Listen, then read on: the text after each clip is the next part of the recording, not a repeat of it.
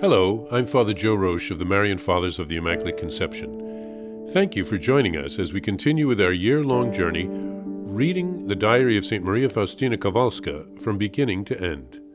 Today we take up from where we left off, beginning with diary entry number 129. Satan always takes advantage of such moments.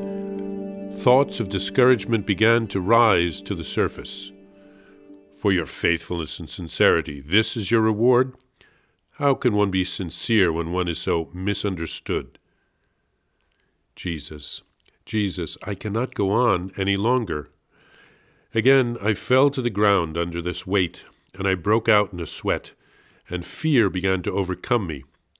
I had no one to lean on interiorly. Suddenly, I heard a voice within my soul. Do not fear, I am with you. And an unusual light illumined my mind, and I understood that I should not give in to such sorrows. I was filled with a certain strength, and left my cell with new courage to suffer.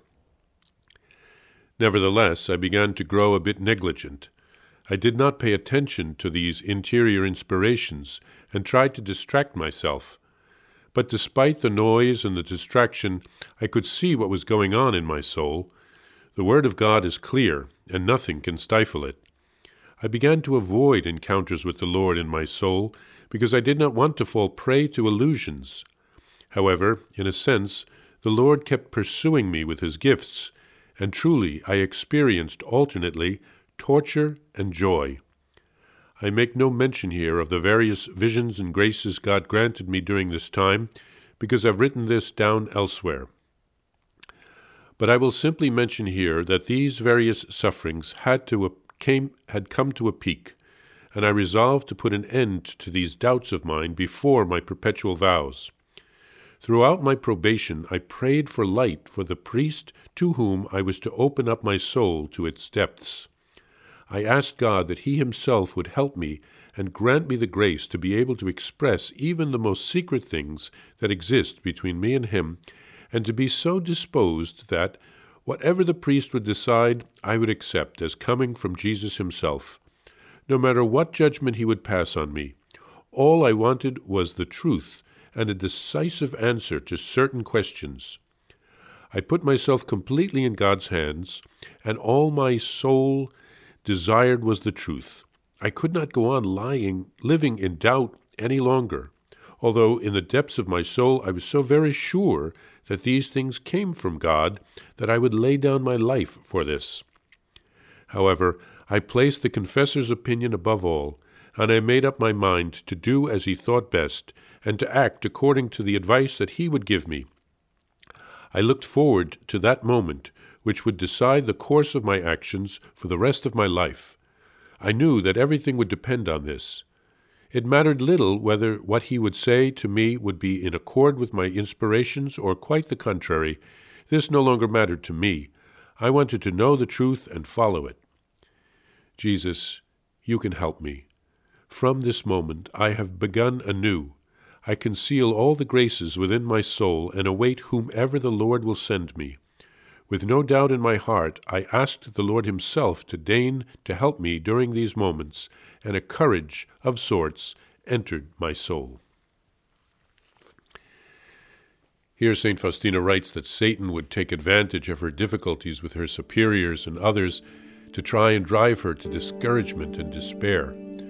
Her life was truly a crucible. She suffered in many different ways. But Jesus would not allow her to break. He stepped in with special graces when needed, and he reassured her. Then, St. Faustina, because of the graces she had received, could perceive God's presence in her soul, but she tried to avoid Jesus, to not fall into illusion. She writes of not recording all the graces she received in this part of the diary because she had written them in other parts of the diary.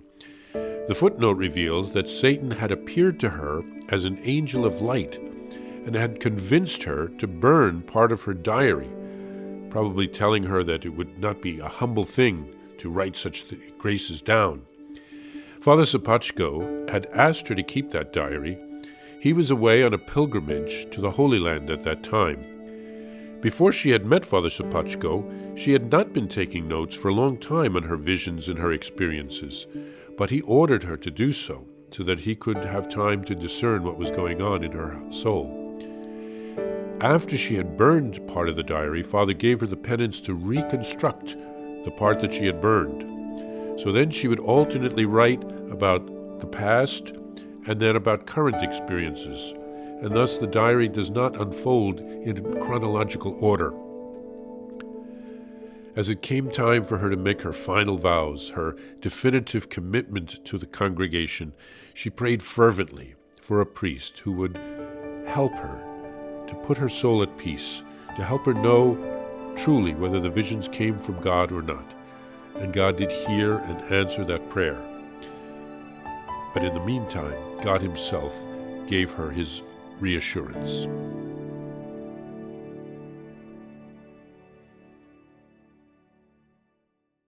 Please follow or subscribe to this podcast to receive the latest episodes and updates. If you have enjoyed this podcast, I invite you to leave a review. Reviews greatly improve our podcast ranking and will help other people throughout the world find St. Faustina's Diary in a Year. Remember, Jesus promised St. Faustina in Diary number 1075, souls who spread the honor of divine mercy are protected by God like an infant by a gentle mother. Please help us spread the message of divine mercy. Thank you, and God bless you.